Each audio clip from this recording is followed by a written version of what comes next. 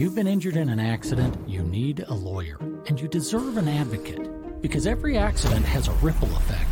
It affects your time, your health, your ability to make money, everything. That's where the advocates can help.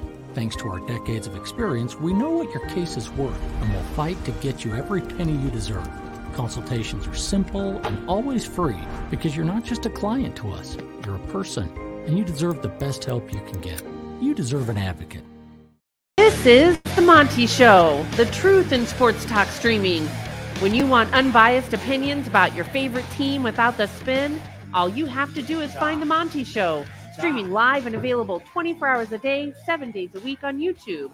And now, here's Monty. Hey, how are you? The Monty Show. Good morning. Good Wednesday. Happy Valentine's Day. I love everyone but Jake this morning. That's some nonsense. That is some nonsense. We standing on business on the Monty Show, presented by our good friends at The Advocates, theadvocates.com. The best injury attorneys in the business. You know, there was a horrendous truck accident that made headline news across the country. Those big kind of accidents are life-changing, and they're very difficult for you involved in an accident like that with a trucker. How do you navigate that? Well, what you do is you go to theadvocates.com and you chat with an attorney live online at The Advocates, where they never ask you to reach in your pocket and pay them. No, in fact, you don't pay The Advocates unless and until they win your case. No consultation fees, no big retainers. Car accidents, these big truck accidents we're seeing in the middle of winter in this country, The Advocates can handle it all at theadvocates.com. Go there. Tell them you heard about it on the Monty Show. That always helps. On a Valentine's Day where you can give us some love, tell the Advocates you heard about it on the Monty Show. A massive story is breaking as we sit here this morning. According to Woj, it's a Woj bomb. Stay hard. The LA Lakers and Golden State Warriors held trade talks about LeBron James joining the Warriors. And as this story unfolds and as Woj is telling it, the Golden State Warriors, at the behest of Draymond Green, who shares Clutch Sports' Rich Paul as an agent with LeBron James, Draymond Green lobbied Joe Lacob, the owner of the Warriors, to call Jeannie Buss, while at the same time, Draymond was working back channels with Rich Paul to reach out to LeBron to try and convince him to leave the Lakers and join the Warriors for a playoff run this season. Now, the Lakers and LeBron both said they weren't interested in leaving LA at this point. I think the big conversation here is LeBron eventually is likely, I think, to leave the Lakers. But Jeannie Buss told Joe Lacob, according to Adrian Wojnarowski at ESPN, that she had no interest in trading LeBron. And LeBron apparently told Rich Paul behind the scenes that he had no interest in leaving the Lakers. Jake, how surprised are you by this news? I think the Warriors have always been an organization that's willing to go out and, make the call or basically just stick their neck out there and see what they can get back. And I think, the answer is no 100% of the time if you don't ask. And that's what I think the strategy here is. Hey, let's go and let's see if we can figure out a way to make this happen. Now, obviously it's not going to happen, but the fact that you had the thought to go out and try to get LeBron for a playoff stretch run is I think is great. I think that's where the mindset of a team like the Warriors should be at. I mean, it's been an absolute grind for them this year, and they've been improving. And I think Klay Thompson's turned it around quite a bit. And Jonathan Kuminga has definitely, stepped into his own role on that team and obviously is doing good things for them. But there is no replacing a guy like LeBron. And obviously LeBron and Steph have had their epic playoff 7-game series battles in the past, and they have a great relationship, and it would be a no-brainer if all parties were interested. But honestly, I look at this and I say, this, you can't tell me this would have just been the Warriors and the Lakers in a straight up trade. I have to think, because of all the money, because of all the assets that you would move around in that deal, that would probably have a third team in it. And I think that That's the part that's really interesting to me. What could have been for those secondary teams if LeBron, and the Lakers decided to execute this trade? Yeah, I think it is a big deal. And, looking at LeBron, I think he is still performing at a very high level. And you start to understand the money he's making. He's got a $50 million player option next season. And from what I understand, they were talking about a deal centered on Andrew Wiggins and Jonathan Kuminga, would have been the two going back. And I think, just reading the tea leaves, Chris Paul would have been included in that deal to make the salaries work. The Lakers would have gotten an inordinate amount of draft capital. And I agree with you. I think a third team would have had to been involved in that, because it would be very difficult to unload 3 players and a bunch of picks and only get one in return. That's a very difficult trade to make in the NBA. But I think it shows you, if they were willing to give up Kuminga and a bunch of picks, the Warriors were serious about doing this deal. Note that Klay Thompson was not involved in that trade. From what I understand, he was not involved in that deal. Just texting with NBA people this morning, it seems like that deal was centered on Wiggins, Kuminga, and Chris Paul, a bunch of draft capital, and LeBron James. Mm-hmm. And if I'm the Warriors, that makes all the sense in the world. And hey, listen, if it wasn't LeBron that we were talking about, if I'm the Lakers, I mean, that makes some sense, not a lot of sense. Right now, you look at where they are. You look at the amount of effort and energy they put out last night in their 125-111 win over the Pistons. Anthony Davis is playing at a very high level. They're not as far out of the playoff picture, I think, as we would all have them. Obviously, now they are a game up on Golden State in the 10th spot. They're 2 behind the Warriors, the Kings for the 8th spot, who lost to the Suns last night. I just think this is a wild moment in time, and it shows you the difference between the teams who just want to play NBA games and the teams who care about winning every single NBA game they play. Mm-hmm. And the Warriors and the Lakers are committed. And I know that this is unpopular in a lot of corners of the country. The Warriors and the Lakers are the Warriors and the Lakers because they care about winning every single possession. Not every game, every trip down the floor, they care about winning. Mm-hmm. And I think that's what separates the Warriors, the Lakers, from teams like the Chicago Bulls, from teams like the Utah Jazz, from teams like the San Antonio Spurs. I think there's a very clear delineation between the elites in this league. And you can sit here and tell me it's all about TV money and players and attractiveness and free agent. And I'm going to tell you that's a bunch of hooey, because I'm telling you it's ownership, management, and players that give a damn about every single possession on the floor. Mm-hmm. And I think the Lakers and the Warriors are those two teams. And it's funny how all the best players want to go to the teams that seem to win the most, and those teams win the most because they care the most about winning. So it's not that they just are in a bigger market. They care, and they want to perform at the highest level. And I think, a lot of people question the Lakers culture, and specifically, post Kobe Bryant and sort of that window between Kobe and, but the window between when Kobe retired and Bron joined the team, there was a window in time there where the Lakers were just floundering. They were not,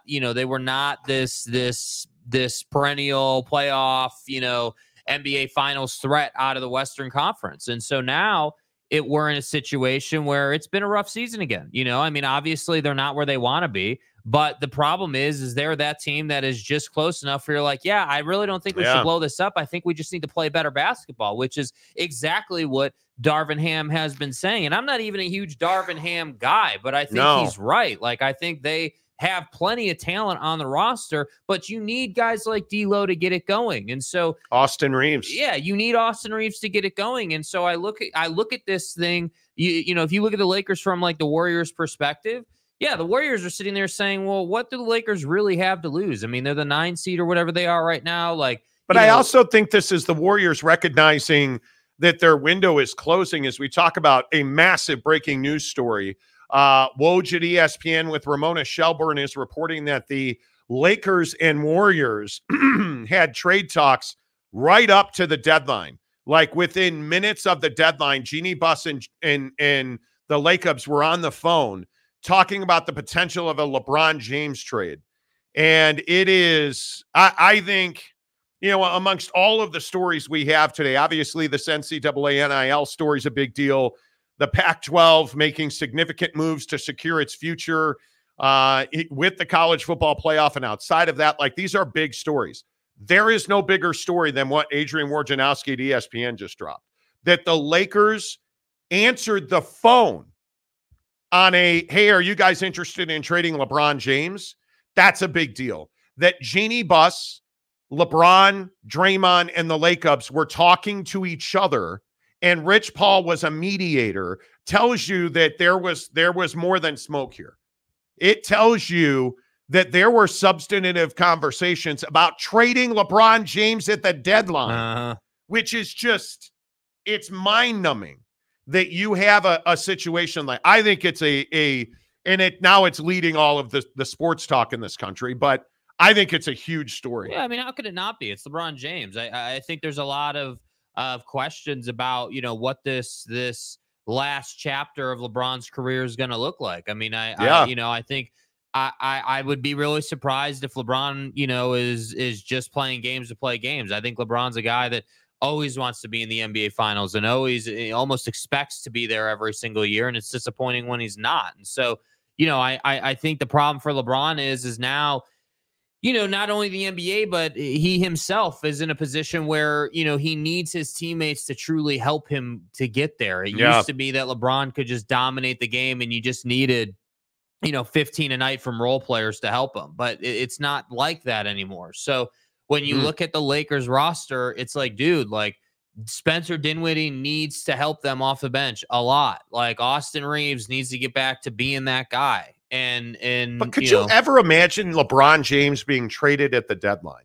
No, I don't think so. There are just some players for calling though. No, not at all. But there are some players that Michael Jordan's not getting traded at the deadline. Kobe, Shaq, Giannis, Steph. Like, you're not trading these guys at the deadline. Luka Doncic. You're not trading these guys at the deadline. Yeah. Right. Like Donovan and Rudy didn't get traded at the deadline. It's wild to me that the Lakers and the Warriors, and we're a week on from the NBA trade deadline now, and Woj is dropping this story this morning, had real conversations about this. Mm-hmm. The stuff that you never hear about is wild. We'll come back to NBA coming up in about 45 minutes. If you're just tuning in again, a massive story breaking in the NBA as you see on the screen. Woj reporting that the Lakers and Warriors had serious and substantive trade talks about LeBron James going to the Warriors in a package that may have included Kuminga, Wiggins, and Chris Paul with a haul of future draft picks.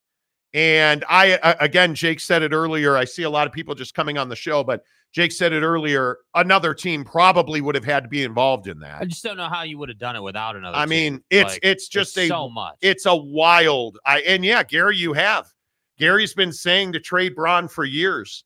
And the fact that the Lakers picked up the phone, I think this is an incredible moment in time. But I also think that you have to understand, if Charlotte was calling, they probably don't pick up the phone. Right? No, I mean, this is absolutely you not. have to at least put some respect on the fact that it's the Lakers and the Warriors. I mean, I think that I agree. There's a lot of respect there, and I think that we often, on this show, I think we do a pretty good job. But I see a lot of times where people don't put enough respect and onus on the idea that, hey, guys like Steph and Clay and Dre all have great relationships with LeBron. LeBron's always been a mayor of the league, if you will, a guy that knows everybody and, is friends with guys, acquaintances with others. Like, so to me, when we say, hey, they picked up the phone on a LeBron James trade, yeah, of course. Like, I'm going to pick up the phone if an iconic franchise like the Warriors wants to talk to us. Yeah, I'm going to listen to what they have to say. I don't think it was close. Woj is also saying that it never got close. It was never at a point where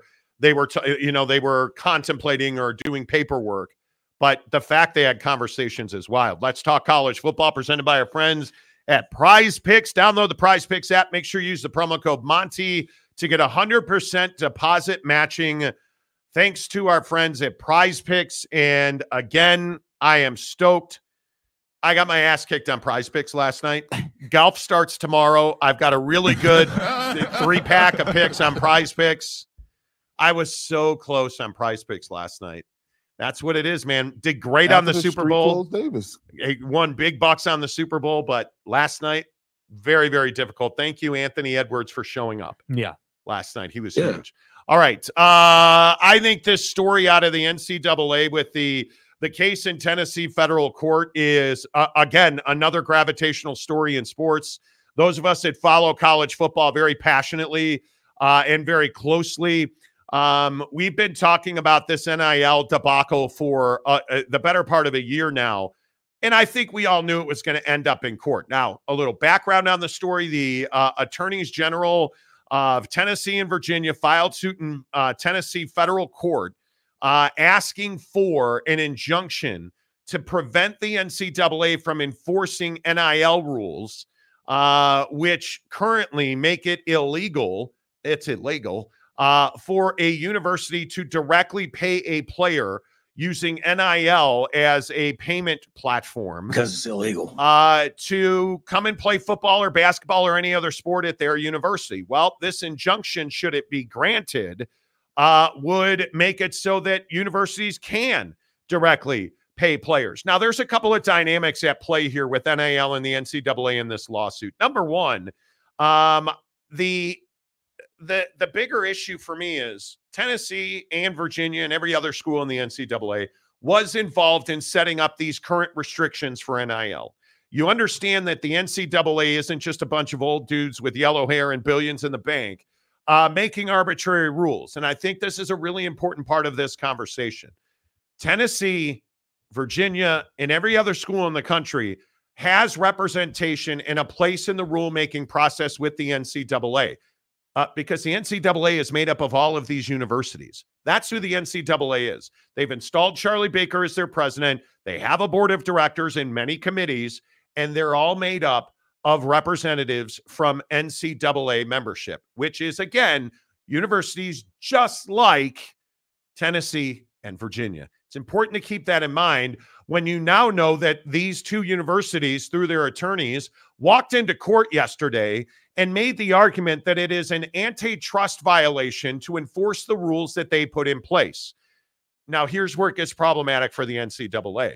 When the judge began voir direing the attorneys, because there's no jury here, it is a judge granting or not granting an injunction. You know, the judge started asking the NCAA, well, why is it okay for a student athlete to negotiate with a collective, but not with a university? To which the NCAA said, we don't know why that's okay. The NCAA, by reports, including ESPN and Yahoo Sports, who both had reporters in the courtroom, the NCAA had no answer for why it was not allowed for universities to negotiate NIL deals directly with athletes, but it's okay for representatives of a university to negotiate NIL deals with athletes. And again, let's go back in time to all of these court fights, whether it is the Pac-12, whether it is Michigan. Why not stand and make an argument? And the argument that I would have made if I were the NCAA is, well, Your Honor, that's a great question. Why did Tennessee and Virginia, with all of the other NCAA membership, approve these rules in the first place if they didn't want them enforced? Instead, the NCAA pretty much said, we don't know. I don't have an answer to that question. And Jake, I think it is a death note because I believe this judge, who said he is going to rule in short order, and a lot of people expect that to be today, that he will grant an injunction. I think this is absolutely a death knell that the NCAA attorneys had no answer for that question. And it's surprising. It's very surprising. And maybe it truly is a thing where they didn't want to bring an argument. They didn't want to stand in the way because they know what's inevitable, which is allowing people to do business how they'd like to do business inside of college athletics, and I think that's the difficult part of this conversation. Is that at some point the floodgates are going to be opened. You're going to be able to talk to whoever you want. You're going to be able to, sign them for however much money you want. Now, there's going to have to be regulation around contracts, and, there's going to have to be some set of structure, but it's going to be far less stringent than it is now. And I think that's the part of this that is a little bit surprising. We were in a place in college athletics, specifically college football, where we were like, yeah, man, we really need to restrict this thing. We really need to, we've heard for so long, we need to protect the student athlete. We need to make sure that the student athlete is taken care of, except we're not going to take care of them financially. We're going to make that more difficult for them. So I think that's the hard part, is there's a lot of hypocrisy in this conversation from the NCAA side. And the student athletes are out here just saying, hey, we're playing football. We've got 2 full-time jobs, a student and trying to be the best we can be on the football field. We should get compensated for this, And so to me, yeah, it is surprising that the NCAA didn't roll up with a better argument. But at the same time, if you're the NCAA, I think you're kind of at a point where it's like, yeah, this is kind of inevitable. And if we make an argument here, what are we really fighting for? Because that's the other thing. If you're the NCAA, are you really fighting for anything here? Because once this happened, and it will happen, the NCAA is now just a bona fide, side company over here that hands out discipline that all the schools agree to. That's it. They're not like it's not like they're the boss sitting on the 100th floor and everyone works under them. That's not what this is. So that's why I say, I just think it's an inevitability that this will get pushed through. And once it does get pushed through, I'm curious what the process is going to look like for all these schools agreeing to, structure around like, hey, if a kid commits to an NIL deal with a school, it has to be a 3-year commitment and you can pay him whatever you want. Is that the kind of structure we're going to work within for NIL? Because the other side of that is, if you're going to make a kid commit to 3 years and then they want to transfer, now we've created the buyout market. And the buyout market in college football is going to be robust if that's the situation, right? Because you're going to have the big boys trying to go out and get all the best talent. And frankly, I think that is where a lot of people get nervous. A lot of people get nervous around that. And I really do think that this is inevitable. If the NCAA, and I know it's wild, if the NCAA doesn't want to fight NIL anymore, and I don't believe they do, my belief is that the NCAA will not fight this injunction. My belief is the NCAA will stand back and watch the world burn, because I think that's what eventually is going to happen in college football when you allow the blue bloods, and call it what it is, when you allow the haves to buy every one of the best talent from the have-nots, because that's what's going to happen here. I think the NCAA is going to say, well, we tried, guys, and this is what you wanted, because at the end of the day, that's what this comes down to. And I go back to this point that you have to remember, we're in a society now in this country where we don't want the rules applied to us. We just want them applied to everybody else. And when the rule that we put in place is applied to us, we sue to try and get that rule thrown out. That's exactly what this is. And people forget that we talk about NCAA rules and how dare they put a witch hunt in place against Jim Harbaugh in Michigan. The problem is Michigan put those rules in place, or had a hand in putting those rules in place. Do you think Michigan was involved when they said, yeah, advanced scouting in person is going to be illegal because we don't want to pay staff to have to travel and the infrastructure for it? That's a rule that you can't go and scout in advance. It's not because it's cheating. It's because they don't want to pay for advanced scouting. Michigan had a hand in putting that rule in place. Mm-hmm. Everybody had a hand in putting these NIL rules in place. Notice that there's not some loud uproar of every university in the country saying, let us pay athletes, let us pay. Because it's not what eventually I think everybody knows now is eventually the world's going to burn. Yeah. And so going to court, congratulations, Tennessee, and by default, Virginia. Hey, really cool piece of heavy equipment with the Tennessee Volunteers flag you had out in front of the courthouse. Nice job. This is a mistake because the NCAA is not going to fight this. Yeah, and I think the schools are not going carve out a budget to pay athletes. They're going to carve out a budget to create a sales organization that generates revenue for them to pay athletes. And we're going to have this situation now, because what's next? I think, here's how, in my opinion, this is going to go. The injunction is going to be granted. The NCAA will not fight it. That rule will be dead. Schools will begin paying athletes directly tomorrow. Hey, come here. We'll give you $5 million, sign a 3-year deal, a minimum 3-year deal to commit. That's $15 million, life-changing money for you. Here's the question. Are there going to be regulations that say, hey, as part of you giving my child $15 million, you also have to provide him with a fidelity professional who's going to advise him on how to invest that money long-term? Who's going to pay for that? Hey, if you're paying me and I am now technically an employee, or if I'm a 1099 contractor, right? Does this mean I have to go to school anymore? Can I just come and play football? Do I have to go to Chem 101? Do I have to go to Trig? Do I have to go to, or can I just practice, lift weights, and collect paychecks? Because that's what this is. Yeah. Let's not kid ourselves. This isn't just open the floodgates. What does this allow kids to do? It allows them and their parents and their agents to negotiate contracts. That's what this allows them to do. It means that I'm going to get in the portal. And I also think the unintended consequence here for kids, and so I'm assuming that this is going to go away at some point because some asshole's going to sue, but you can get in the portal, but you're going to sign a 3-year agreement with us, and that's going to use up your eligibility. So are we going to eliminate just 4 years, 5 years of eligibility? Because we're already suing about waivers. We're already suing about NIL. Maybe this kid can stay. He's a great quarterback. Let's have him stay here 10 years. Is that what's going to be next? Yeah, it's a great question. It's a great question. Because if you're not going to class, if you're making $15 million, are you really that much of a hurry to get to the NFL? If you're Shedeur Sanders, you're making a lot of money. Shedeur Sanders probably should have entered the NFL draft this year. He's making a lot of money playing for his pop, playing with his brothers. Why is he in a hurry to get to the NFL? Yeah. I don't know. It's always the unintended consequences. Yeah, and I think there's no telling what those are. I think that a lot of these ideas are very proper and pragmatic.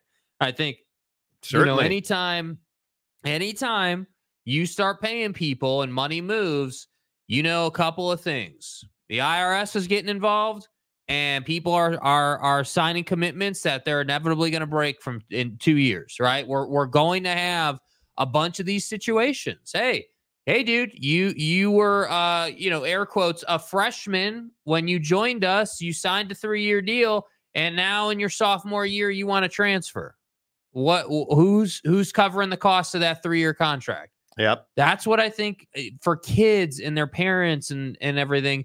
That's where I just get a little bit concerned, and I'm sure there'll be an answer. As you should be. I'm sure it's like, hey, wherever you're going is going to have to, pay us back any money or like a buyout or whatever. I don't know. Like, I just think that you don't know what it's going to look like until we know. Like, I think the classroom point's a great one. It's a great one. Am I going to school anymore? Yeah. Like, is it optional now? I mean, I broke my leg on the second snap of spring practice, and I'm never going to play another down of college football. What do you mean you're not going to pay me? Because that's going to happen. What happens when the first kid gets screwed? Because that's going to happen. A university, and the other part of this is we're minimizing, and I know this is utopic, and Monty, we don't care about education anymore, Monty. We just want to go Dogs. Go Tigers. Go Tigers. Get them, Utes. Right? That's what this is. Roll Tide. So now, is there any more that, hey, no matter what, at any time in my life, I'm able to come back and get a degree? Is there any more of that? Because most schools now, you give a kid a scholarship, he's got 10 years after he's done playing sports. If you give a kid a college football scholarship, he's got, in most cases, 10 years after his football playing career ends, he's got 10 years to come back and get his degree. Full ride. Is that going to go away too? Because what is the school really getting out of this employment contract? These are the things that, because we don't, let's stop pretending like we give a damn about the education, because we don't.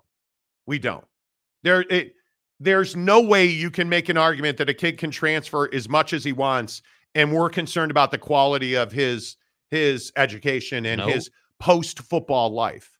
We don't care about, we have these kids that are dropping dead on the football field doing workouts. Again, last week, I think 2 kids died in off-season workouts. That kid's still getting his NIL money. Yeah, he's dead. We're not going to pay that contract. Is there a clause that says when you die, because we told you had to lose 7 pounds or we're going to rip your NIL deal? Because that's what's going to happen. Yep. Hey, if you're 7 pounds overweight, we have the right to terminate if section of the contract. Section 6.8.7-B is the, hey, if you're 1 feather of an ounce overweight or you're 1 second late to a meeting, we're not paying you NIL money. Listen, if that jock strap doesn't have 2 straps up the butt cheek, and if it has 1 up the butt crack, we're ripping that NIL contract from you. Let alone if you're first team all SRT off the field. Yeah. We're just getting started. You get in any type of trouble. Yeah. Hey, by the way, if you win a Heisman Trophy, we'll double your NIL contract. Yeah. If you fail to play 10 games, well, listen, if you don't start 10 games this season, we're going to have to pull that NIL deal. Yeah. Hey, Jed, can you make sure that this guy doesn't start? Just play him in the second snap. Because tell me again that there will not be stipulations like that in deals. And if you say to a kid, hey, if you start all 12 games, we're going to have to sit you down. We need little Jimmy over here who makes half as much money as you, and we're not going to a bowl game, so we're going to sit you down. But I have an NIL thing. That doesn't matter. I'm here to talk about ball now. Yeah, it's what's best for the team. Hey, look, I know that you practice all week and your ankle's a little sore. We're going to have to put you in a walking boot today. But, Coach, if I don't play, what are the chances we win this game and become bowl eligible? And if we go to a bowl game, I get a new Ferrari. Yeah, son, that's exactly why we're not playing yet, right? Because that's going to happen. That's going to happen. All right, let's get your comments in here. Are you a fan of NIL? Where do you come down on this? Harry Austin, good morning, my favorite San Antonian. Happy Valentine's Day. I choose you, Monty, for my morning sports show. The cat. Much like James and Jake are textually in love. His cock. Harry, good to see you. We're not. John Try says 6th. I like it. Make sure everybody hits the like button. Big Blue Horses. Damn, it's early. Yes, it is. Yeah, it is, dude. Gary says last. Dakota Tubbs, I'm here to get told what's what again today. Well, yeah, you're damn right, dude. This show is about the education of young Dakota Tubbs. So Yeah. Washington State. Here we go. Oh, we've got Washington State coming up in a minute. Mike Smith, Mountain Mama. Early morning shenanigans. Yes. Scott of Greywater Watch. Great morning to all. Scott, good to see you. Vol Slim Jimmy. Okay, dude. Yeah. Jay Chapman. The collapse of the NCAA is the title, but we're going to talk NBA to open the show. Yeah, LeBron almost got traded. Yeah. Nice, and it's a breaking news story. Jay, we're fucking talking NBA to open this show. Yeah. If LeBron is on the verge of getting traded at the deadline, I'm going to say that's the biggest story in sports. Yeah, and kids getting effed by NIL can wait 5 minutes. Oh, my God. Come on, man. Come on. Mark Hales, news of what never happened is not interesting to me. I'm telling you, news of LeBron James on the verge of being traded is very interesting to me. You guys can hate on LeBron and the Lakers, and you can say, oh, well, no, it's the NBA. They're soft. I don't want to talk about them. I got news for you. When the biggest name in sports, and yes, hear me clearly, the biggest name in all of sports, LeBron James, when he's in a trade conversation, we're talking about it. I don't know what Scott of Greywater Watch did to be departed from the show for 5 minutes, but I'm going to guess it's this comment that I'm not going to read right here that got YouTube to filter you. That's probably not the best thing you've ever said. Yeah. Dakota Tubbs, I'd trade Gary at the deadline. Yeah, Gary, we're sorry, buddy. You're out. Look here, man. Boyd Lake, this will be what triggers contracts with bowl incentives and multi-year deals. I agree 100%. Yes. I agree 100%. Mark Hales, so if the athlete is an employee, does he or she have to go to class? Probably not. Probably not. And I don't know, are we going to have universities that build in clauses that mandate a certain GPA to make the most money? Is that what we're doing? I don't know. And by the way, maybe it's different at every school. Yeah. Stanford's probably putting that educational clause in And there. again, my question is, what impact does this have? And it's what nobody's talking about. What impact does this have on college basketball and the NCAA tournament? Because you can't tell me that the NCAA tournament in college basketball is not going to be impacted by NIL and employment change. Because I think it will. Yes. There's no doubt. Washington State, go Cougs. I'm going to start watching the new group of 5. Should be more like NCAA than God tier. And God tier's coming. I'm telling you, if this injunction comes out today or tomorrow, when it comes out today or tomorrow, I think, God tier happened already. In God's name, image, and right? likeness. Like I think, and this is a very good point, go Cougs. I think you look at what God tier is and what it's supposed to be, it's happening, dude. Yeah. Bros, it's coming. And the NCAA no longer has to facilitate it because Tennessee and Virginia did. If NIL payment directly from university to athlete happens, God tier created itself through an injunction in federal court. Yeah. And I don't believe the NCAA will fight it because Charlie Baker's already trying to make it happen. The president of the NCAA, Charlie Baker, as we all know, is trying to make it happen. So why would you fight it when you're trying to institute it? And now it just got super easy and you're like, wait, we tried. I told you. Oh, your best player got screwed because of the fine print in the NIL contract? Yeah, look, that's not on us. I mean, we tried to tell you guys, but here we are. Again, you made the rules. Now it's time to lay in your bed. You asked for it. Yeah. Like it just is what it is. And I think that we like to run from the, oh man, kids are we're not going to screw kids. They're going to be taken care of. No, they're not. And my question is, who's going to Virginia over a higher paying school? Tennessee, okay, Rocky Top, I got you, dude. I'm feeling it. You've got cash, you've got boosters. You're a good program. You're putting guys in the NFL. Okay, I get it. I'm sorry, Virginia, you were thinking what here? But think about like the basketball blue bloods, like North Carolina, right? Like doesn't this allow you to increase your revenue in basketball immensely? Doesn't this put you in a position where, yeah, sure, you're going to have to pay guys, but I'm telling you, the sales teams, right, that these schools are going to employ to go out into the community, go get the NIL deal so they can stick it to the players and move the cash through the school. So if the school's making, let's call it $500 million in NIL dealings, and they're only paying out, let's call it 50 to the players. You really telling me schools aren't, champing at the bit for this? There's not an old white rich guy who's willing to take a smaller cut so a young black teenager can get paid. That's what I'm saying, dude. Let's just call it what it is. And yeah. You know the other truth here? That's why the college football playoff is going to 12. It's why it'll expand to 16. It's why the NCAA tournament is going to get longer and larger with more members.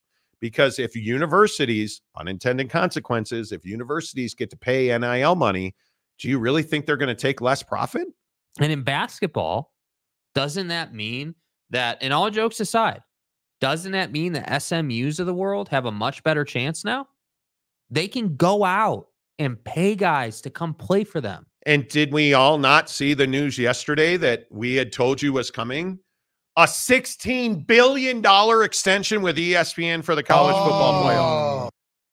Dudes, they're not money. ESPN didn't extend the college football playoff. They're not going to make less money because they're paying athletes. Come on. They're going to make the athlete make them more money. Yes. That's the way the system works, friends. You're trying to save Come money. on now. These dudes are out here showing you how to make more so they don't have to save. Yeah. It's the age-old conundrum. Boyd Lake, the difference was recruiting and portal situation. The portal is a risk to schools. At least many of them see it that way. With schools not in control of NIL, they just don't like that. I think that's very true. Mm-hmm. Because, again, you have what NIL is short for young people empowered. I believe that's the exact And Latin translation. Yeah. You're empowering these young people. And that's never happened before, where the and again, especially I think it matters in underprivileged, communities where education is not the priority. Money is the priority. Putting your family in a better situation is the priority, right? Like that's the priority. And notice I didn't say young, Black, underprivileged. It's underprivileged because being underprivileged knows no color in this country. And I look at situations where you have kids that come from poverty who all of a sudden are multimillionaires. The unintended consequences are coming. They're coming. Yeah. You are, watch what you wish for here because they're coming. Gary says, yeah, I'm majoring in college athletics. Seriously. Yeah. Dakota Tubbs, the athlete will now be teaching Chem 101. Chem 101, taught by Bo's Dick. Yeah, exactly right. Know your role and shut your mouth. OG Gary, salary cap of $1 million. Objective is to make it to the league. $1 million ain't winning nobody nothing. Hear me out, Gary. That's not the objective for the school. The objective for the school is to keep these kids as long as possible now, right? Because I'm telling you, they're going to cash flow something serious off of this. ROI. Okay, I'm paying this kid, let's call it $10 million a year just for easy math. Hey, Shador, I'm paying you $10 million a year. Meanwhile, turns out the university last quarter made like $80 million in NIL. Just in that last quarter, okay? Yeah, I'm going to need you to use promo code Shador when you buy tickets because that's the stuff we're talking about. And the other thing here is, and I know this is crazy talk. If you have a 50, 60,000 seat stadium, is that enough now? Don't you need to sell an exorbitant amount of tickets and concessions now? Look at the situation at Arizona. A player's program. You lost $240 million because somebody forgot to move the abacus around, right? You lost $240 million. What did they blame that on? Well, an accounting error, but also a lack of fan support for the athletic program. So now, is 50, 60,000 seats enough? Well, you're selling out your 60,000 seat football stadium. Mm-hmm. And this has been the argument. And then NIL came along. Well, now I need 100,000 seats and we need to sell more tickets because we can't afford to do NIL at a level that will allow us to compete for a college football playoff championship. This is what I'm saying. Not everybody, that's a great point. Like most schools are not going to just have extra operating cash to just start going after kids, right? So there's going to have to be this sort of renaissance, if you will, this sort of change in behavior where I'm telling you guys, schools are now no longer just educational institutions, right? Nope. Where like, hey, we're Stanford. We'll give you a great education. Never mind this 50-person sales rep team over here that's working the communities in a 50 square mile radius, right? Like that's what schools are going to have to do now because they don't have $1 billion or $500 million just sitting around to go rebuild their stadium. That's not how it works for schools right now. Not at all. So you're going to have to go out into the community and you're going to have to get revenue out of your local community. And for some schools, it'll be national if you're a big enough program. But for, the San Jose States of the world are going to have to go out into the local community and say, hey, sponsor our football program. And as part of that, we're going to work you into individual player NIL deals. Like that conversation has to happen now. Yep. New class being offered, Gambling 101. K-Sean Booty. Hey, Booty, can you teach us Risk Management 101? D-Rock Irish, good morning to you. Read the fine print, parents and student athletes, bro. The ink isn't dry yet. You're not even joking. That's like legit. You better read the fine print. Biggest stories in sports this morning brought to you by our friends at Big O Tire and American Fork, your total car care experts. Jake Retzloff every Thursday morning, the starting quarterback at BYU, joins us at 7:30 Thursdays. Thanks to our friends at Big O Tire, an NIL deal. In American Fork, find him on social media. You can find him on Instagram. You can find him on Twitter. Big O Tires and American Fork, whether it's tires. They've done my tires, my brakes, my tint, my oil changes, you name it. Big O Tires and American Fork gets it done at a very high level. Small business, local business owner, my guy Ryan at Big O Tires. Tell him you heard about him on the Monty Show. You need tires, great. You need an alignment, great. You want a lift kit on your truck or your Jeep? You need anything having to do with your brakes, your transmission. Knock it down. Big O Tires and American Fork. I think this story this morning with LeBron, we opened the show with a Woj bomb like 1 minute before we went on the show. Woj reporting the Lakers and Warriors had LeBron James trade talks right up to the deadline. The Lakers, according to Woj and Ramona Shelburne at ESPN, had no real interest, but had serious talks. As Draymond Green was said to be the catalyst. Now, Draymond and LeBron are very good friends. They're represented by the same agent. LeBron and Dre apparently talked about this. Draymond went to the Lakers, who own the Warriors, who went to Jeannie Buss, who owns the Lakers. Rich Paul was involved. Very, very interesting. Also of note today, an injunction should be coming down. Most people believe this judge will put an injunction in place, banning the NCAA from enforcing NIL restrictions, allowing schools to pay athletes directly through NIL funds. We expect that today. Another huge story. The Pac-12 has begun to move on George Kliavkoff, according to Yahoo Sports' Ross Dellinger. The Pac-12 has begun the process of terminating George Kliavkoff. A very interesting dynamic at play in the Pac-12 is that the conference, which is, let's be honest, Washington State and Oregon State, back to the envelope calculation, notified the exiting 10 members yesterday that they had begun the process of terminating George Kliavkoff, which they expect to happen here very quickly. It tells you that the business of the Pac-12's future is well underway. I think George Kliavkoff becomes one of the true villains in the history of college football, the entire history of college football. My belief is that George Kliavkoff becomes a villain.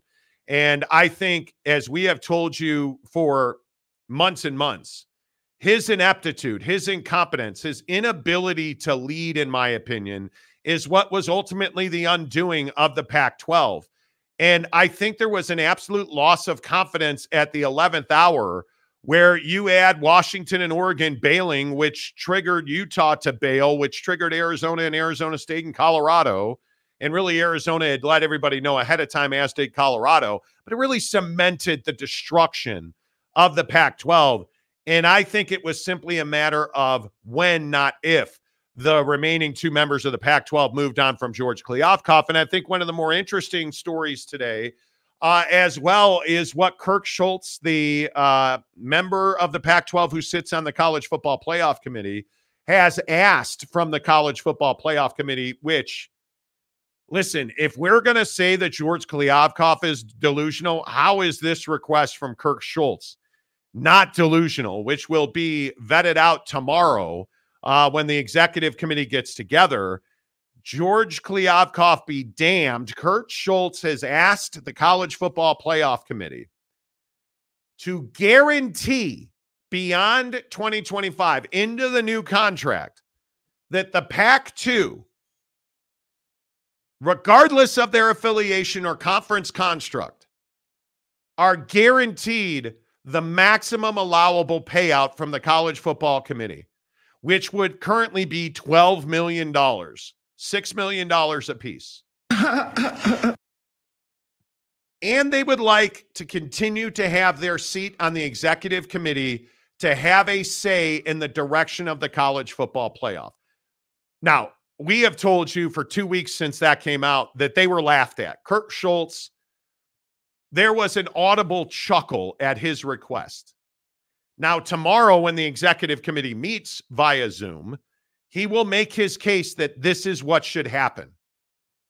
Jake, I don't see anybody approving the Pac-2 getting the maximum allowable payout regardless of their conference or their conference construct. I just don't know why you would. I don't know how this helps anybody else. That's the question I have. How does giving the Pac-2 this type of money help anybody? What does that accomplish? It would be one thing if, you had a 10-team conference and for whatever reason, they lost affiliation or, something happened, but they still had all their members. They were still a viable conference. Everything was kosher outside of the fact that you were not any longer, connected to the college football playoff for whatever reason. But that's not what it is. You have two teams, and your two teams are irrelevant. They are not any type of significance to the college football playoff, just generally speaking in the big picture. You haven't competed for a spot. You haven't been in the conversation. It just is what it is. So I'm trying to understand, how is it that this group of people is going to sit here and be like, yeah, Kirk, we should really do this to help you guys because it does exactly nothing for us. That's what I don't understand. And Schultz has to ask for this. Like, he's doing his job. He has to. And I respect it. I get it. But I just think that in business, like when you look at the breaking LeBron news, that makes sense for both sides, right? Hey, Lakers eventually are going to move on. Warriors get Bron. Okay, everybody wins. This doesn't make sense for the committee. This doesn't make sense for the schools who are regularly involved in the college football playoff. And to me, if you're the Pac-2, it's high time to go ahead and get the merger done with the Mountain West and then go to the college football playoff committee and say, hey, this is what we have to offer. Make your case that you're still a P5. Yeah. Because I think there's some important context here. The College Football Playoff Committee, through no need of a unanimous vote, basically put a rule in place that said the Pac-12 is no longer a P5 conference. You have to have 8 teams in your conference to be considered a P5. The other important context here is that Kirk Schultz essentially confirmed in interviews this week what we've been reporting for, since October? He's not going to stand in the way of a move to 5-7. Mm-hmm. And as we told you, why is that? Because he needs more at-large bids. Because they're not a P5. So what are they? They're essentially a G5 that needs to have an at-large bid. Mm-hmm. And if there are only 6 at-large bids, now I know this is crazy, not as many as 7. What? Right? What? So you're looking at a situation where Kirk Schultz is not saying, here's a gun, I'm pointing it at your head, give me what I want. What he's saying is, I want to be heard. He wants a voice. Mm-hmm. I ultimately think that's what he's after because he knows he needs the 5-7 to happen. Well, and I think the dynamic of the power struggle is quite fascinating. Like, yeah, a lot of people months ago, and you guys remember, right? A lot of people were like, oh, well, they're going to get hundreds of millions of dollars and Kirk is going to stand in the way and he's going to be Superman. Excuse me, it's Schultz, please. The Schultzinator is going to stand in the way. And it's like, no, dude, you don't understand the business of college football. Imagine one individual sitting in a room of people just as powerful, if not more powerful than you are. You're sitting there and you're going to try and stand in the way of what this committee's doing. You think that that's going to work out well for you? I got news for you. That's not how human beings work. That's not how conversations work, right? Kirk needs the 5-7, but he also needs revenue to help push his dead conference forward if he has any hope of surviving as a P5. So he's riding both sides of the fence here. Do you want to be a G5 and try to get more money? Or do you want to be a G5, approve the system, and get more opportunity, which should get you more money? That's what I think people don't think about. Either way, they will have the opportunity on the football field to go out and make their school money. But that's the problem. And this is what I've been saying for months and months and months. I don't care who you are. If you lose on the football field, take your ass home. Nobody wants to talk to you. You are not important. You are not of relevance. I don't care what your name is, dude, because winning brings TV dollars. If you don't win, you don't have TV dollars. You don't have viewership. It just is. It's how the business is set up. So when I look at this situation and I put it in tandem with the NIL conversation we just got done having, you really telling me that Washington State is going to find a way to pay players? I think it's very difficult to Washington State. I think UCLA's in this exact situation. The University of California at Los Angeles is broke. So is Washington State. So is Arizona. again, this is God tier stuff. And we have a huge audience in the state of Arizona and Phoenix. Bless you all, because you're in for a long ride. Arizona State is not well heeled. Arizona is not well heeled. Washington State, love all of you guys on the Palouse. Spokane, hello. You're irrelevant. I knew today would be shitty. I think the one university here that's got the bread and the want to and the leadership is Oregon State. Mm-hmm. Oregon State needs a 5-7. Oregon State wants you on that 5-7. They need you on that 5-7. Stand post, sir. Make it happen, sir. Right? Like, make it happen.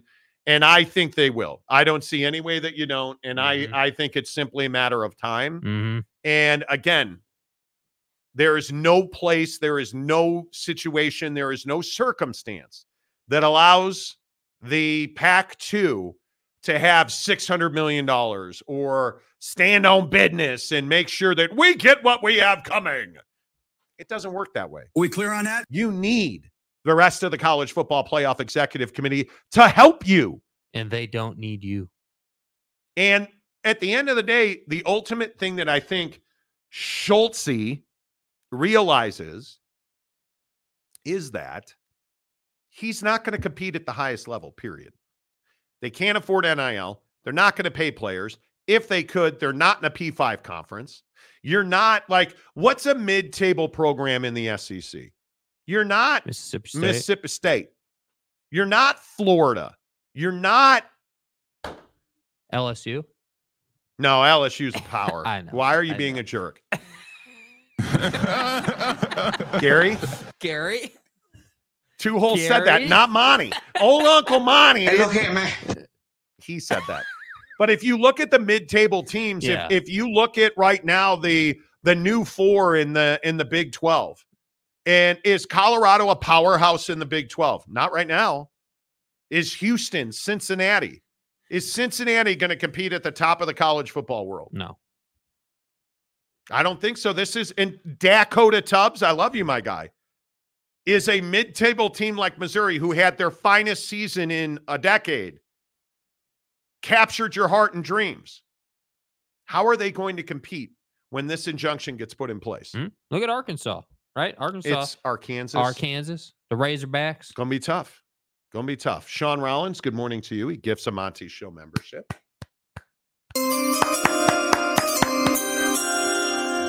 Dakota Tubbs. Hey, Dakota Tubbs. Who's screwing over a guy first in NIL? Penn State? That's not funny. See what he did there? That's a sex scandal reference. There is no Jerry Sandusky Memorial Scholarship. Yeah. That's right, T. I'm going to stop. Matt Ritson, before I go to prison. $5. Rintaro Sasaki. Okay. Bro, dude. what are you talking about, man? It's fucking 7 o'clock. Okay. Now, like, Matt, listen. Dude. You're my dude. What the fuck are you? Pay $5 to say some asshole named Rintaro Sasaki, who's a high school baseball player, is going to Stanford next year. My prayers have been answered. Jesus. And Cody Bellinger still has not been re-signed by the Chicago Cubs. Oh. I'm sure Rintaro Sasaki has a better Just Rintaro. The Sasakinator has a better opportunity to play for the Cubs this year than Cody Bellinger. Yeah. You know, Gumby fresh in. I heard that Colorado was going to the Big 12. Any truth to that rumor and sources? No, I don't believe that will happen. D-Rock, if this happens, get ready for the spring portal, bro. Yeah. Seriously. Yeah. Seriously. Wasikowski. Well. Arch Manning is making more than Brock Purdy. Just think about that. You're not wrong. You are not wrong. Mark Hales. So if athletes are employees, does Title IX go away? Here's the question. If the NCAA and the federal folks don't want to enforce Title IX, does Title IX exist? Because there have been some real situations where it doesn't feel like they want to enforce Title IX. You know, but that could just be me. Oh. But whatever. Tanner Plummer. I do think when it comes to TV dollars, brand may play a bigger role than winning on the field. Think about it. Even if Bama, USC, Notre Dame sucked, people still be watching them. That's true. BYU. But did you know who Bama was before Nick Saban? Well, no, because nobody on this show except for me was alive before Nick Saban got to Bama. I know who Mike Shula is. Did you watch Colorado football before Deion was there? No, because didn't they just form the University of Colorado 2 years ago when Deion got? I mean, he was their first ever. I mean, he wasn't the guy yelling about intramurals, but right, is what it is. Washington State. Kirk wants to be heard by all of the other schools who are going to be left out of God tier to help rebuild the pack. Well, I mean, that's one strategy that's been floated around is that Kirk Schultz is in favor of God tier because it helps him get other universities to join his league. Yeah. So I don't think that's the worst. Oh, look, it's Big Daddy Magic. Oh. Hey, playa. The Pac-12 is dead. Like parachute pants, Notre Dame football dynasties. Discoit's just part of the history books now, playa. Okay. Notre Dame, our mother.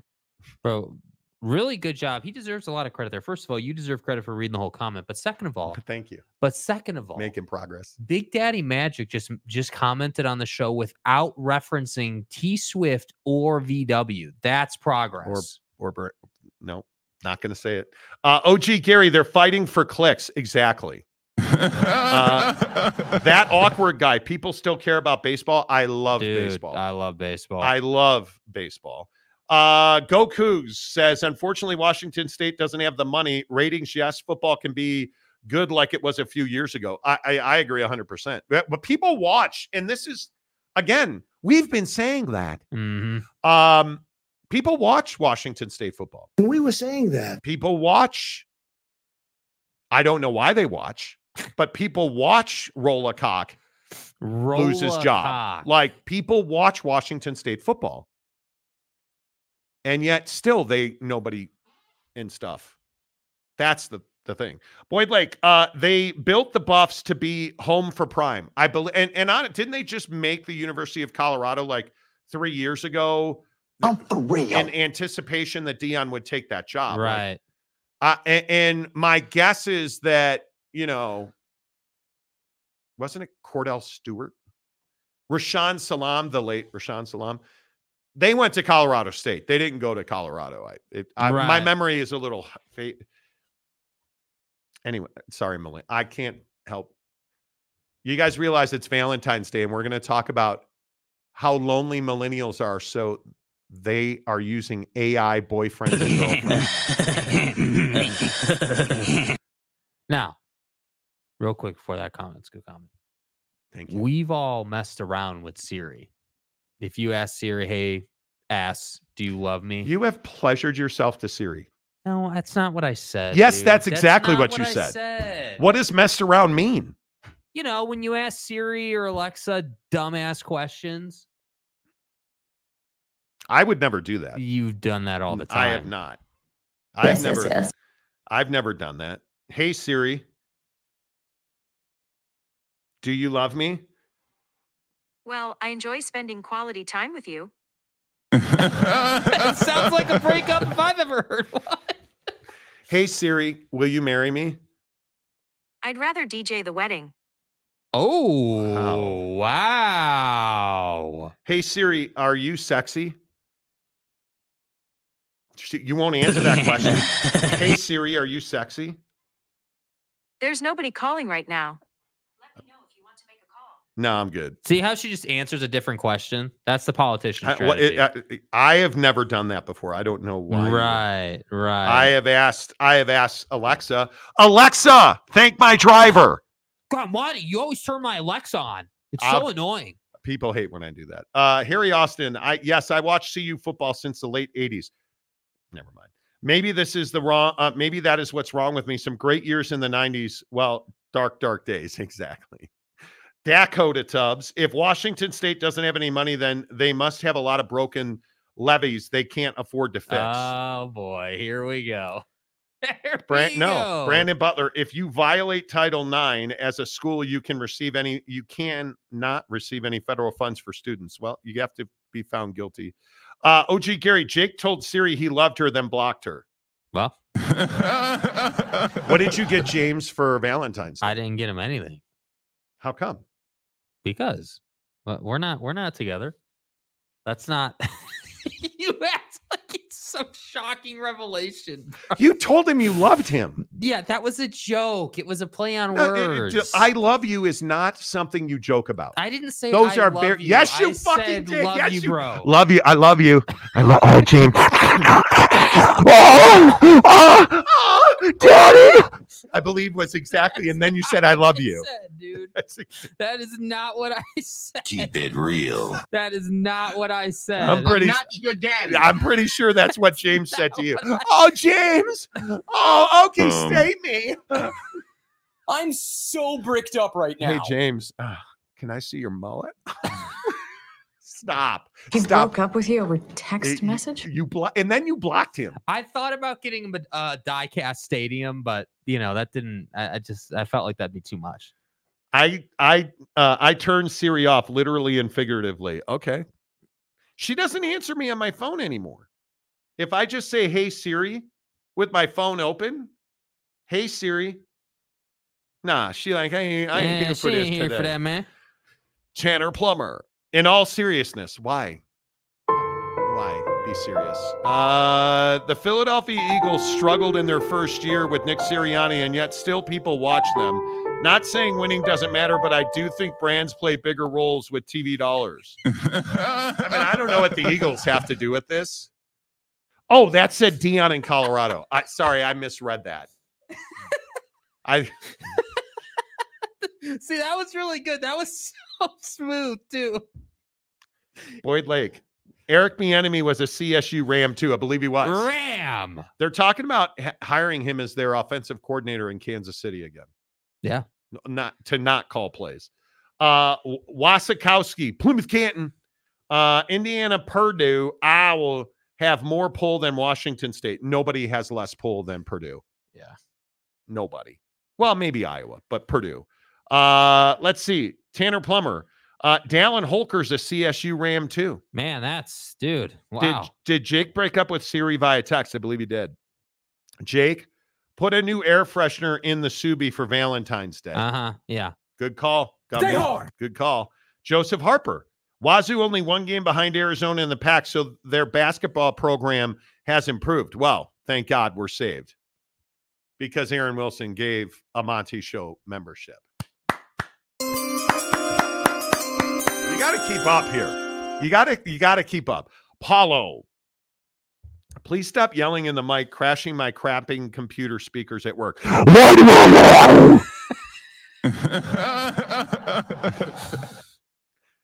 Tanner Plummer, why so serious? Yeah. I don't know. Jake and James Valentine's couple of the year.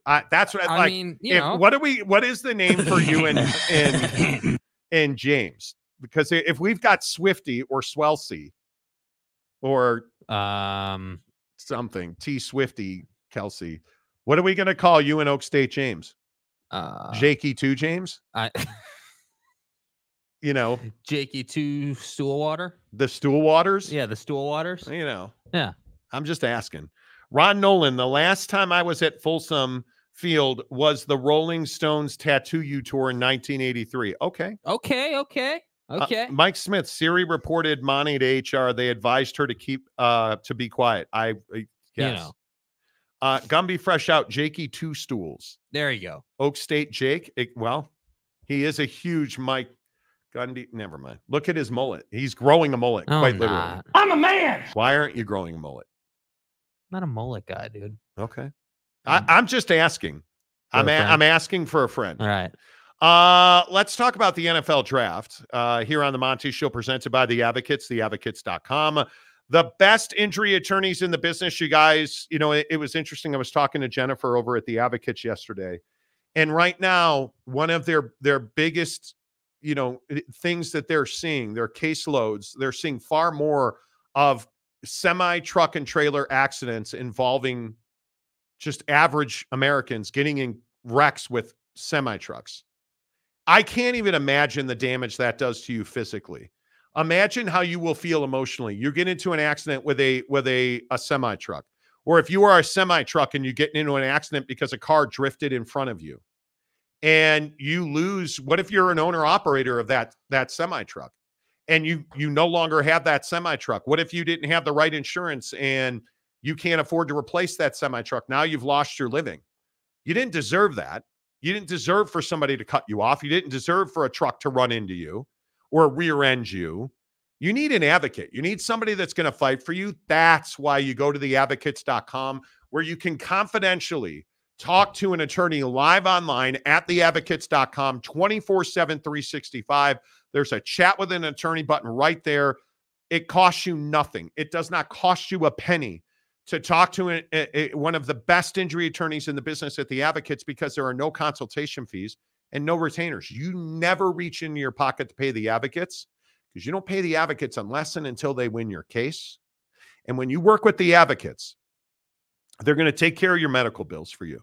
They're going to make sure that your job is secure. They're going to make sure that all of that insecurity that you are feeling that's preventing you from getting back to your best health, that's preventing you from enjoying your time with your family, let them take all of that nervousness. Let them take all of that insecurity while you get healthy and happy again at theadvocates.com. No matter where you're listening to this show, theadvocates.com. Live online, chat with an attorney, tell them you heard about it on the Monty Show. What will the Chicago Bears do with the number 1 pick in the draft? I think this is that time of year, because now we're seeing all of the mock drafts come out. And having worked with a young chap named Field Yates at ESPN, I think one of the best talent evaluators in all of football, Field Yates at ESPN, he put out his mock draft, and he has got Caleb Williams going number 1 to the Chicago Bears. Does that make sense to you that the Bears would draft Caleb Williams? And if they draft Caleb Williams, do they keep Justin Fields? Yeah, all jokes aside, I wouldn't be surprised. I disagree with the strategy completely. I think, when we were at the, hey, are you going to fire the old Flucinator? Are you going to keep him? I was very much in agreement with you. If you fire him, you should draft Caleb Williams. If you don't fire him, you should keep Justin Fields. And I only say that because it doesn't make sense. You're keeping your defensive-minded head coach, but you're drafting the best quarterback in the draft by most people's measurements. Right. So to me, it doesn't make sense. I disagree with the strategy, but frankly, all jokes aside, for the Bears, who would be surprised? This is what they've shown us with their behavior, that they don't understand how to draft. They don't understand how to build a proper, what I would call organizational tree, where you've got your, president of football ops, you've got your GM, and then you've got your head coach, and those 3 individuals are in alignment, and whoever you wind up drafting a quarterback is in alignment with the head coach, and they have a great relationship. Because, again, I do think that's the linchpin of all successful NFL franchises in the league right now. The head coach and the quarterback have to have a great relationship. And when they do, everything seems to work out just fine. And yes, that includes the 49ers. That would include the Ravens. That would include Cincinnati. It remains to be seen in Charger land, but I think it includes the Chargers. You look at the teams that are productive and our playoff teams every year, and they typically have a good head coach quarterback relationship. And Correct. So when I look at Caleb Williams, I say, yes, this guy skill set wise has everything you need to be successful in the NFL, right? He can run, he can roll, he can throw. He runs for effect to open up throwing lanes, which I think is incredibly valuable in today's league, and environment in the NFL. But the problem is I don't think Caleb Williams wants to play for the Bears. He's said that. And yes, they've come back and retracted a bit and said, hey, we just want to play somewhere where they care about winning, and winning is number 1. Right. But you're never going to undo what you said initially about, hey, don't draft me. I don't want to play for you. Like, I'm not interested. You're not going to undo that. So Field Yates has him going number 1 overall. Yeah, he probably should go number 1 overall, but the Bears, being the Bears, have messed this up 10 ways to Sunday. Who is the best quarterback in this draft? Because I think this is a fascinating discussion. It should be Caleb Williams, but I think we all have questions about his emotional composure. I think we all have questions about His personality, he's the guy that does interviews with his helmet on, which makes you nervous. Those guys typically have not done well, and I say that in all seriousness. Ricky Williams in marijuana. But I also look at guys like Michael Penix Jr.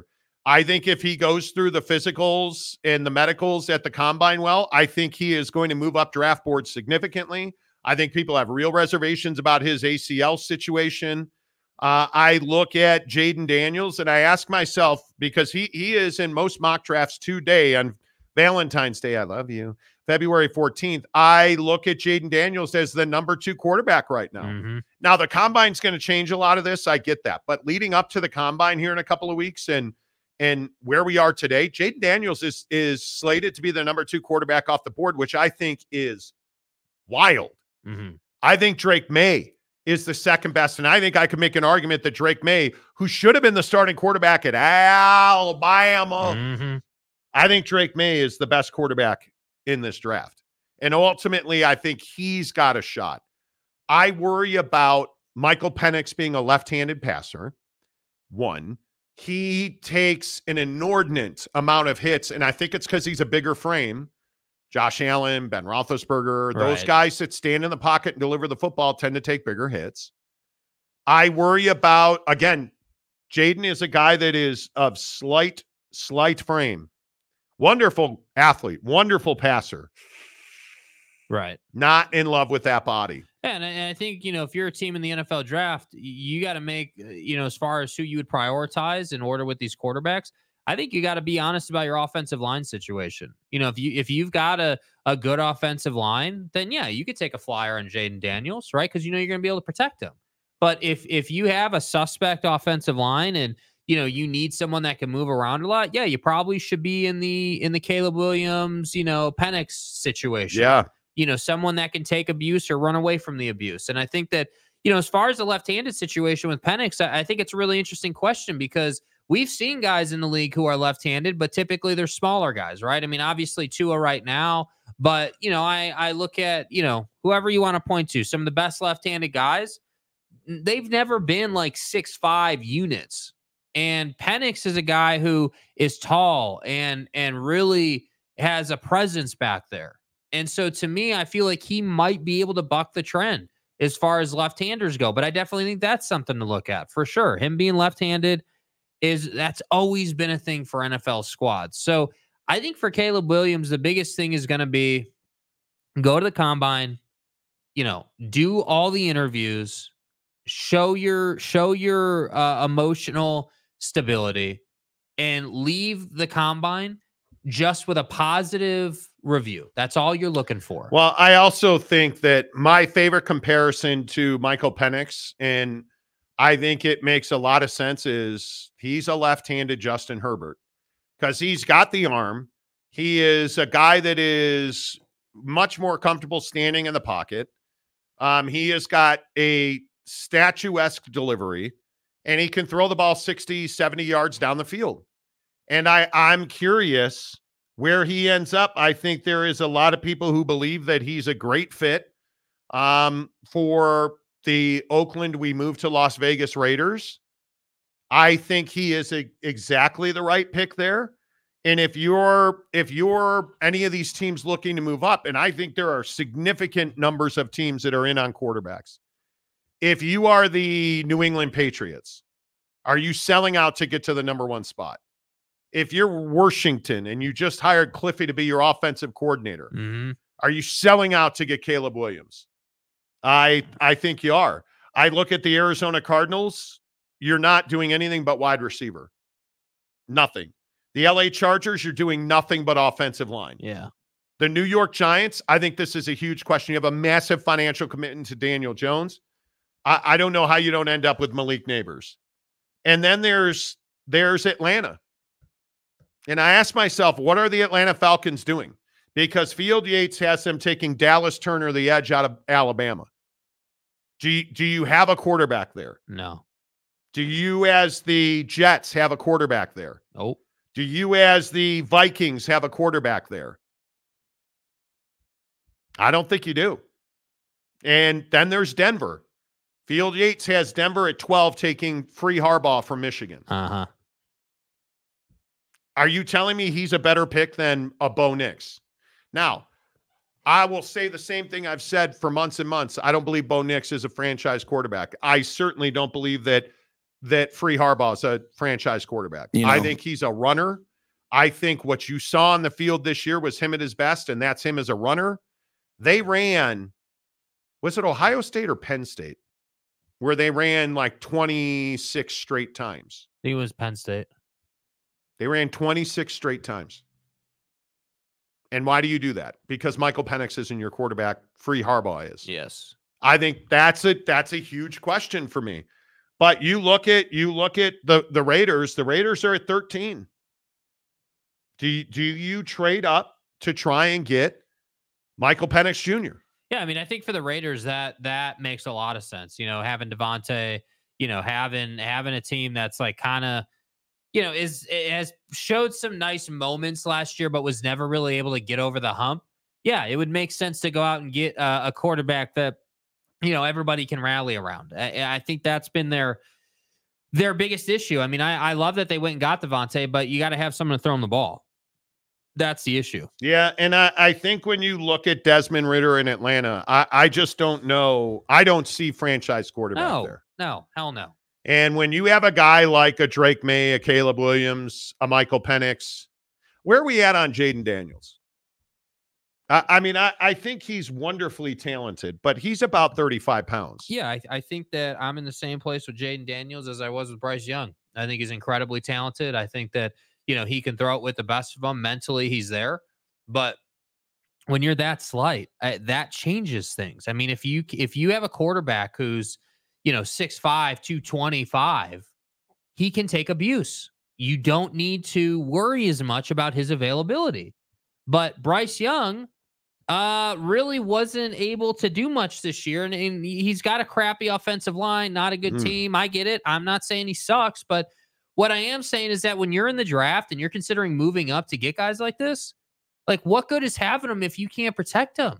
And so I'm honestly much more in the camp of, hey, like go out in this year's draft and build a great offensive line, make your running game better, right? Like understand you're playing the long game. If you're the Falcons, if you're the Raiders, like you have to be, if you're going to spend a top 10 pick on a quarterback, everything else has to be right, in my opinion, before you go and do that. Yeah. I want to see muscle mass. I want to see poundage. Yeah. On Jaden Daniels. The guy is just, he's a dude that is 6'3", 6'4". Mm-hmm. I don't believe for a second that every day of his life he's 200 pounds. And I know that's what LSU was pushing. Your eyes don't lie, right? When you look at a guy like Jaden Daniels, he is slight. He is not big. He is a small quarterback. He looks small. And the hits that he takes, God damn, you're not going to get away with that in the NFL. You're just not. You in this league have seen too many RG3s, Lamar Jacksons. Yeah. You've seen too many verticality in Arizona. You've seen too many of these dudes take these hits. And Jaden Daniels is a guy who needs to play at a frenetic pace. He loves when the fire is heavy, getting outside the pocket, rolling to his right and delivering a football, but he takes these enormous hits. Yeah. And I don't know how you invest in that. Yeah, and I think, for the other thing for these top-end quarterbacks is in college, they could just run around and out-talent you, right? They didn't really need to, with the exception of the SEC guys, they didn't really need to mentally, be playing at such a high level that's why they won. Now, were they locked in? Did they understand the defense? Sure. But they were always, Jaden Daniels is always going to be able to run away from someone, right? Like Caleb Williams is always going to be able to run away from that defensive end chasing him. But you're not running away from the Bosa's of the world. No. Right? You're not running away from Aiden Hutchinson. You're not running away from these guys who make a living running you down. And so to me, I look at this and I say, okay, which of these quarterbacks is going to be willing to play from the pocket, play pro style, hand it off, pitch it off, and wait for their time? Because that's what I think the young guys struggle with so much. They don't understand that you don't have to carry the team 100% of the time. 85% of the time, all you got to do is just put your guy in a position to have success. Yeah. Right. And which is what Purdy's done very well, even on that Yes. ball in the end zone to Debo. Debo was catching it or it was not going to be completed. Yeah. Right. And I don't know. That's just me. I look at Jaden Daniels and I just don't believe in the size. Tanner Plummer, why would the Chiefs draft another quarterback? I think if you can get the next Patrick Mahomes, you always have to have two guys that can play. It again is why Chase Daniel had such a great career as a backup, and Rex Grossman, and think about Nick Foles, your garden variety quarterback, because you always need two. Yeah. Because Tom Brady is going to get hurt, and Jimmy G was there to step in, or Matt Castle was there to step in. Yeah, that's going to happen. Get a QB as an undrafted free agent would be a better idea, but I could be wrong. Well, I also think you have to see how the draft plays out. And there are backups out there, but man. No, I also think that the cute little Cinderella story with Brock Purdy being the last guy drafted doesn't happen regularly. Not at all. I agree. Washington State, go Cougs. Experts say Penix going second or third round. Low first round is where Penix ends up. I think second round. I don't know that we can make a projection. He needs to pass his physicals, and he needs to pass them well at the combine. Because if his knees are an issue, that's going to hurt him. OG Gary, Jaden is 6'4", 220. He is nowhere near 220 pounds. Nowhere near. Y'all acting like he's 6'4", 165. He is 6'4", and he's 200 pounds. Maybe. I have his he's 6'4", 210, and that's on ESPN. So that's a number being fed to them by LSU. Dude, he is not 220. There's no chance on God's green earth he's 220. He is not close to 220. He is... Jaden Daniels is that guy, and he's talked about this nutritionally. He's struggled to keep weight on. And he is that guy that today I think he walks around probably heavier than he would during the season because the cardio is down. I hope he has been lifting. If he gets to the combine and he is 215, I think he's in great shape to be drafted. Yeah. But you look at Drake May. Drake May is 6'4", 230. Imagine what 30 pounds does to a quarterback. A lot. Dude, he is not 220. There's no chance that not a day in his life has he been 220 pounds. Gumby Fresh Out. I want to see poundage. Uncle Monty 2024. Well, I mean, I think I've hit it every time. Fat Jesus. I heard Daniels has been hitting the weight room hard and he's gained a pound since the bowl game. So he's 211. Okay. I like it. Tanner, can these QBs stay in the pocket and trust their old line? It's a question I ask every draft. Of course, that's why drafting offensive linemen is also important. Yeah, that sounds kind of out of pocket, bro. It does. I just don't. If you're the Bears, you have so many needs beyond the quarterback. Yes. You have the reins of the Bears. Do you trade Justin Fields? Yeah, I probably would, but I also would not have kept Eberflus. I would have moved on from that. I would have said, hey, we need to start new here. We need to go out, get Cliff Kingsbury, draft Caleb Williams, and go all in on that. And if that fails, okay, that's fine. We all agree if we got an offensive-minded head coach and the best quarterback in the draft and that fails, then it is what it is. We just have to move on. We're going into year 4 of Justin Fields, and we're still asking if he's an NFL quarterback. Doesn't that answer the question? Yeah. You're going into his 4th year, and you're still wondering. That's the answer. There's no question anymore. If he's an NFL quarterback, he'll be somebody else's NFL quarterback. Yes. The Bears do not develop quarterbacks. It's why Mitch Trubisky got cut by the Steelers yesterday. Well, it's why they never have had a franchise guy, right? I mean, again, why? It's what I always say. Why is Patrick Mahomes Patrick Mahomes?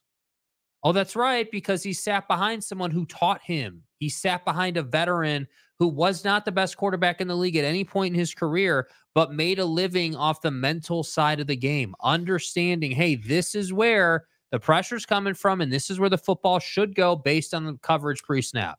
This is a dude who's not played a full season in 3 years. This is a dude who only completes 60% of his passes. And this is a dude who in total has thrown for 6,600 yards in 3 years.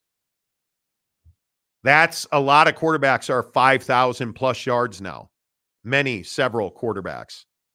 This cat's best year is 2,562, 16 touchdowns and 9 interceptions. Yeah. That's his best year. And he doesn't play 17 games. He doesn't play a full complement of games. The question's been answered. You should trade Justin Fields and you should draft Caleb Williams. Is that going to happen? I don't know. We'll see. No. I think you have to. I can't see them drafting Caleb and keeping Justin Fields. That would be wild. There's no way you can do that. You either trade Justin Fields, and I think you have to do that before the draft, or you're keeping him. You're not going to trade him after the draft. You either trade him before the draft or you're not drafting Caleb Williams. Facts. Period. But again, it's the Bears. And if you're going to trade the pick, you better do it an hour before the pick, because you better get top dollar. And flipping spots from 1 to 2 or whatever, you did that last year, and how did it work out? It was not good. It was not good. Yeah, you need to move far enough down where you're getting significant payment for that pick. I would much rather see this team sign a significant free agent quarterback or trade for a quarterback, then draft a guy that you can't develop because your head football coach is a defensive coordinator. Yes. But again, the Bears seem to mess it up every single year. They don't understand, hey, you can't have a defensive-minded head coach and expect him to develop a quarterback. That just doesn't work. Yeah. Dakota Tubbs, Alex Smith, elite game manager, just couldn't get past Brady. And that's fine. See, that's my point, though. But the Bears don't have that luxury. Alex was dynamic until Jim Harbaugh got to San Francisco, and then Jim wanted Colin Kaepernick to be his guy. And hey, you're the head coach. Make that choice, man. But it was a miserable failure. Miserable failure. Brandon Butler, if I was the Bears, I would trade first and Fields, get Penix and a bunch of picks, and do everything to build our talent. I don't think, is Michael Penix a risk? I think that is, Michael Penix, the injury bug scares me because he stands in the pocket and he takes a lot of hits. And he's had big injuries, man. Big injuries. I mean, I will say I think the best quarterback in this draft is Drake May. His skill set is elite. Right. I want to see him do it at the combine. But this is a cat that could have gone anywhere in college. Brother played basketball at North Carolina. Right. He went to North Carolina on a legacy. He went to North Carolina to play for Mac Brown. You walked away from Nick Saban. You're a pretty good quarterback. Yeah. And again, typically with college quarterbacks, it's the one who maybe isn't regarded as the best headed into the draft that turns out to be the best in the league because they work the hardest. And I love the idea that people will continue to say, well, they passed on Patrick Mahomes. Patrick Mahomes isn't a 3-time Super Bowl champion if he's wearing a Chicago Bears hat. Facts. He's not, because you don't have Andy Reid there. Delaric, KC should take a QB in the late 4 to 7 rounds because you get a decent backup develop. And if you don't need to replace Patrick in 4 years for whatever reason, you start over. I don't disagree with that at all. Zachy to Pittsburgh, I think he's going to have a very difficult time getting a job. Yeah. The behind the scenes stuff where he refused to come back in the game, dude, that's tough. And again, I don't believe that Zach Wilson's an NFL quarterback. What? I don't think now, mentally he's cut out for it. Earth would tell you that, man.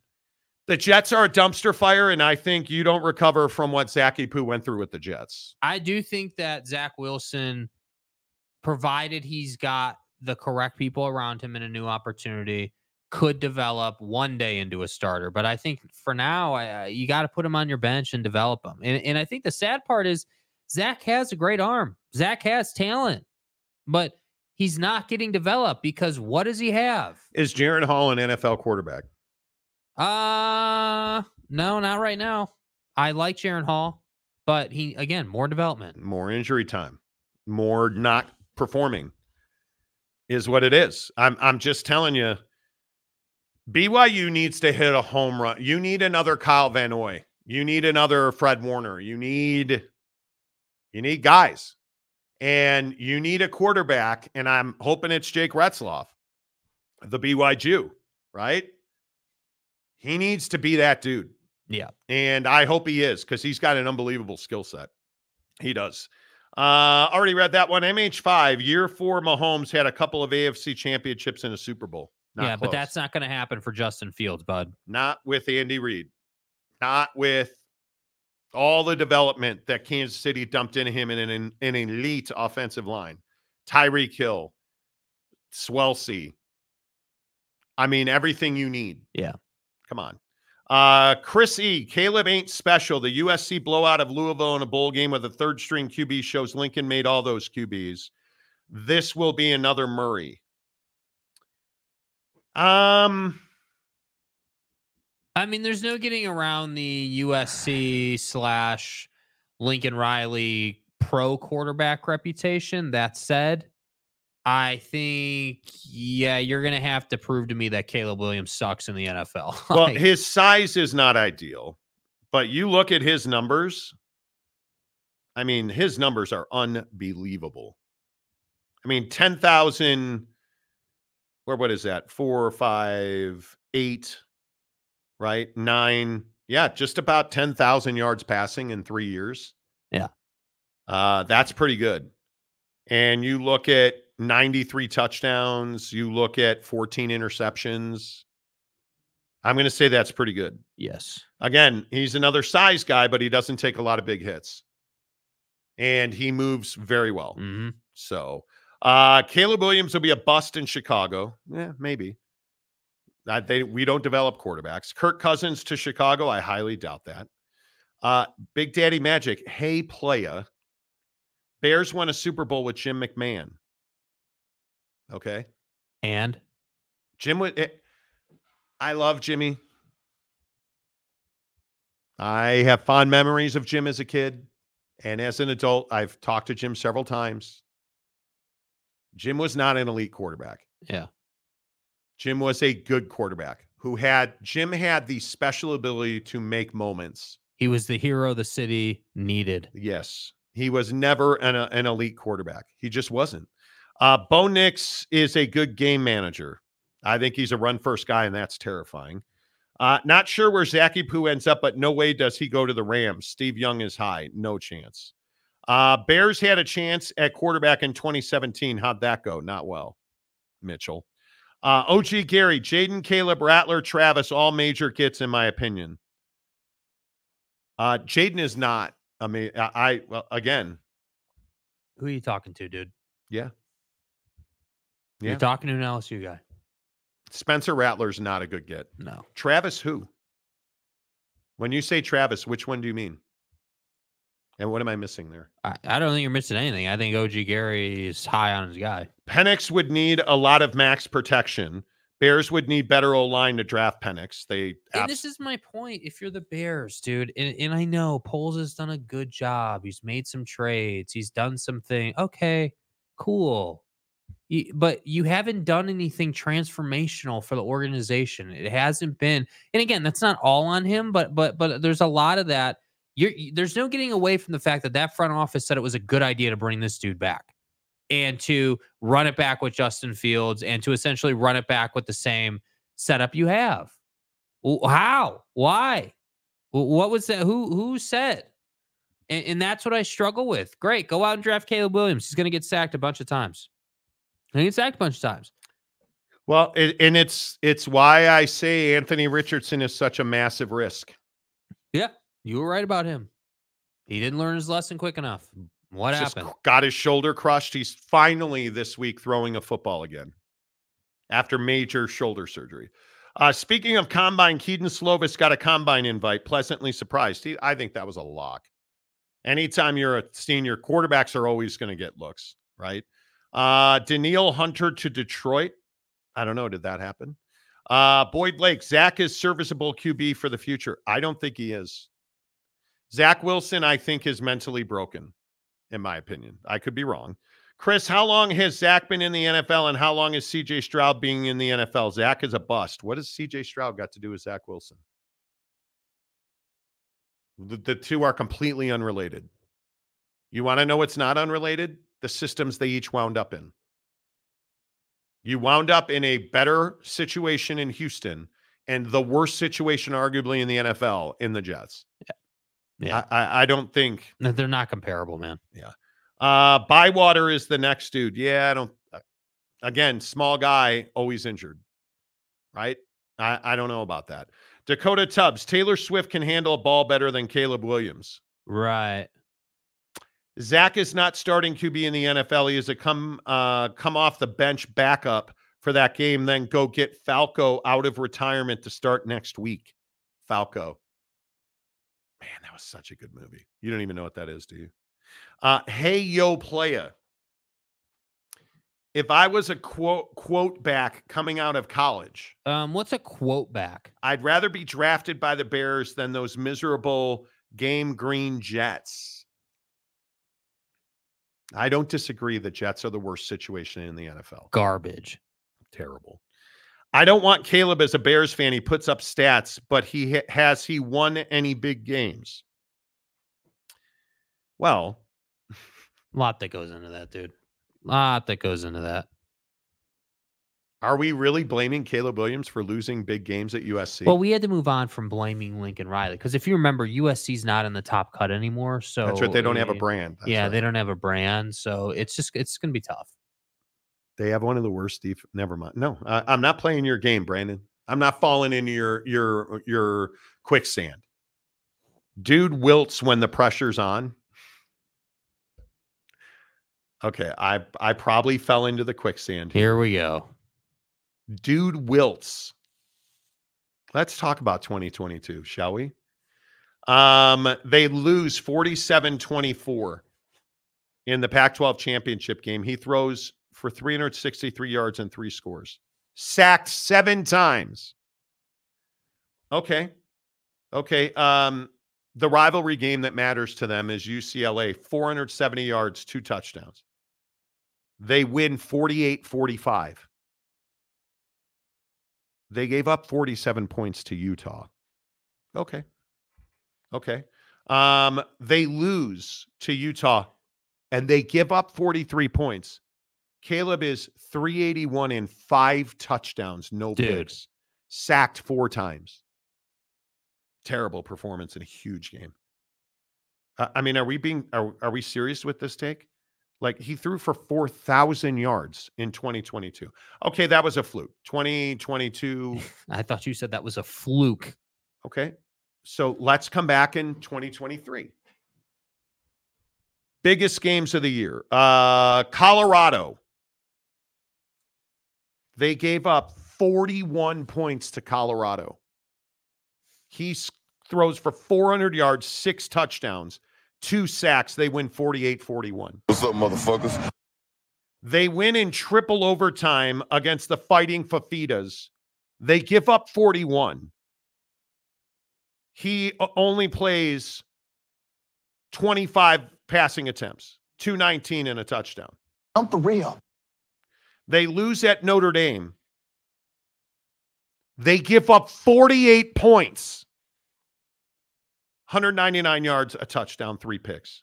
They lose to Utah 34-32. They score 32 points on one of the best defenses in the country. Yeah. 256. No touchdowns. Sacked 3 more times. Sacked 6 times against Notre Dame. Sacked 4 times against Arizona. 33 times in total this season. They lose. Here's the one that should piss everybody off of the Caleb sucks. They lose 52-42 to Washington. 312, 3 touchdowns, 3 more sacks. They give up 36 to Oregon. He goes for 291, a touchdown, 3 more sacks. Yeah. They give up 38 to UCLA. He goes for 384, a touchdown, and 4 more sacks. He sucks. That's fucking trash. Yeah. Terrible. I mean, he's Terrible. Garbage. I don't know how anybody thinks. Why would you want him on your team? Especially in big Because it's garbage. I mean, why would you want him on your team? Why do you guys? Why do no? Where are we at in society today? You got one foot into your quicksand, Brandon Butler. Yeah, nice job. Nice job trying to trigger Monty over here. Jets only trade for immunized shamans. That's a good point. Immunized shamans. Yeah, that's in their employee handbook. Brandon Butler. I wasn't saying he's not talented. I say that in Chicago, we need a QB with a dog mentality. How dumb do you think I am? If draft experts are questioning his mentality, why am I wrong to do so? I'm not saying you're wrong to do so. You said he doesn't perform in big games. Yeah. No, he said he wilts. Wilts, like Chamberlain. Yeah. I disagree with you on big games. You know. Your mom, McCluskey. Okay. The mayor, McCluskey, is back. Stay hard. You know who else is awesome in college? Jamarcus Russell, a.k.a. Caleb Williams. Dude. Come on. Jamarcus Russell was a fat ass who was on the drain. He was a fat ass. And he refused to take a playbook home. McCluskey, nice to see you. Who are you, Johnny Manziel? My biggest issue with Cable is that he likes to do stupid turnaround scrambling in the pocket that will get him knocked out in the NFL. He doesn't protect the ball. He also holds the ball too long. Who's arguing with you? Who's arguing with you? Ooh, Texas AD Chris Del Conte says Texas will play Texas A&M annually. His hope is that it's a move. It is to move it back to Thursdays, the Thursday of Thanksgiving week. Okay. Okay. Ooh, I like that a lot. Is Texas A&M relevant? No. I don't think so. No. I don't think so. Luis Capazzo. Oh, Capazzo. It's actually Capazzo. Mr. Downtown, the Jets deserve all the slander. They have ruined any backs they've had drafted. Zach, when drafted, could have been a serviceable quarterback in the league. Don't disagree with you. OG Gary. Jamarcus could throw the ball 70 yards standing still. No, my guy. I watched him do it. Yeah. Jamarcus Russell could throw the ball 70 yards. He sat, you guys, he sat on the 35-yard line and threw the ball through the back of the far end zone, sitting on his ass. Jamarcus Russell was remarkably physically gifted and just refused to do anything but party, and he refused to study. Yeah. Zach could be the next Eric Meyer. Okay. All right. Can we talk about AI and dating? AI. It's Valentine's Day. I love you. Different than Jake loves mullet. So there's this story that artificial intelligence is booming. AI girlfriends and boyfriends are booming as well, because society today is so lonely and the dating scene is so tumultuous that people would actually rather make love to a computer screen than a human being. So let me get this right. We're strapping on our Apple Vision Pros and we're dialing up the AI girlfriend. Is that do I Did have you really that right? have to go that way? What way? What do you mean, dude? Strapping on. Yeah. What's the problem? We're strapping on. Yeah, the headset. Our Apple Vision Pro. Yeah, the headset. Macaque. Yeah. You're a sicko. I think Apple Vision Pro. Did you guys see it's got a 33% return rate? A little high. A little high? A little high. Most people that return the Apple Vision Pro say it's not practical and it's overpriced. Unless you're banging AI box in your living room. Banging AI box. But seriously, this is a true story. Yeah. That AI girlfriend and boyfriends are emerging now as a real alternative for the dating scene. And I just don't get this. Like, I understand that, hey, the dating scene is tough. I totally get it.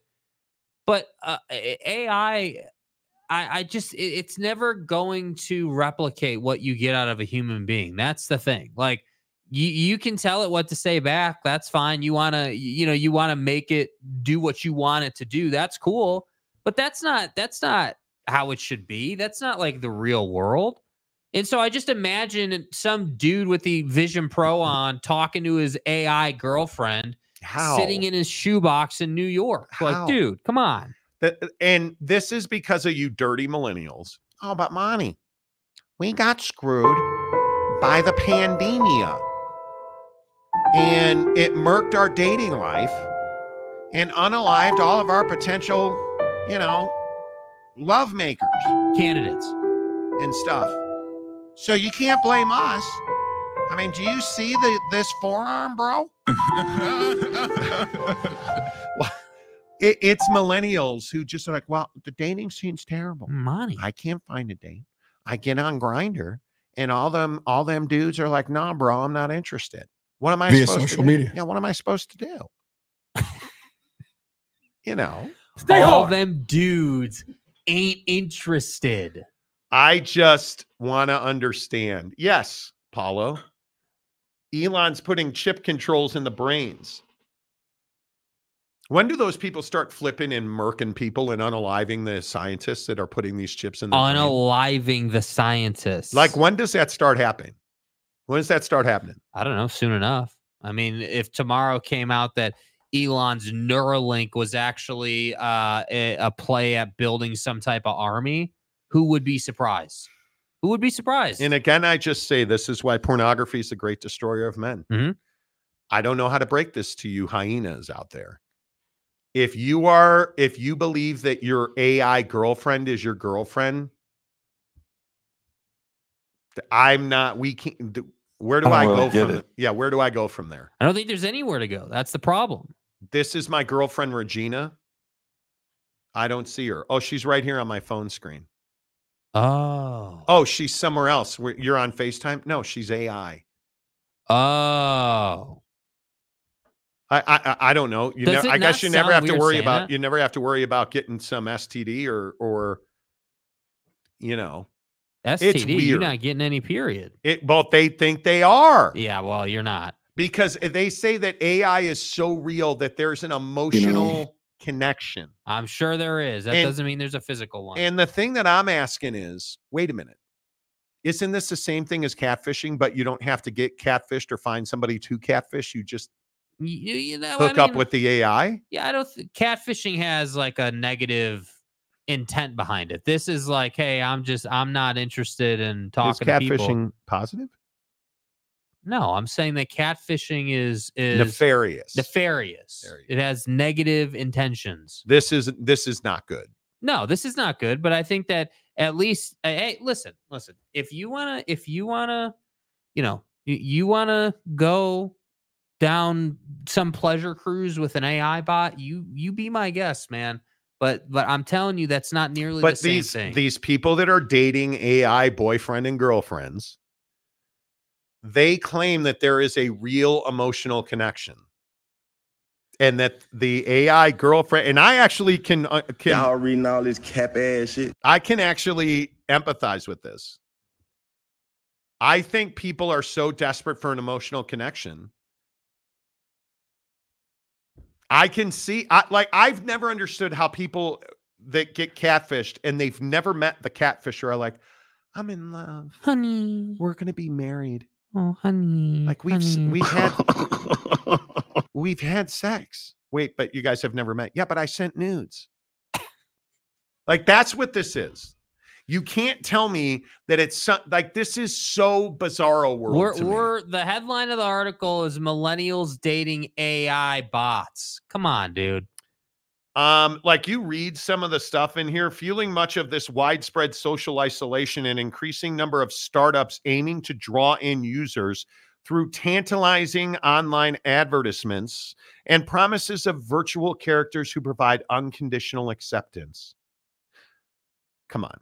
Luca Inc.'s Replica. It would be named Luca, wouldn't it? The most prominent generative AI companion app was released in 2017, while others like Peridot have popped up in the last year. Researchers have raised concerns about data privacy, among other things, because one of the parts of this story is, guess what happens when you're making love to your AI girlfriend? Well, of course it can be recorded so you can go back and relive the greatness. Your phone is recording you being intimate with your not real girlfriend. And where do you think that gets stored? Oh, yeah, inside of the app. Oh. And you thought TikTok was a problem. Dude. Like, what? How dumb do you think I am? Like, very. This is terrible. This is terrible. Wasikowski, y'all play the game Detroit Become a Human? No, dude. Dakota, of course there is an emotional connection. It's programmed to connect with you emotionally. Listen, we're in a strange time. Yeah, that's strange. That is weird. Capazzo, virtual dripping, smelly stuff and painful peeing. Oh, the world we live in. What if your virtual girlfriend's like, not tonight, honey, I have a headache.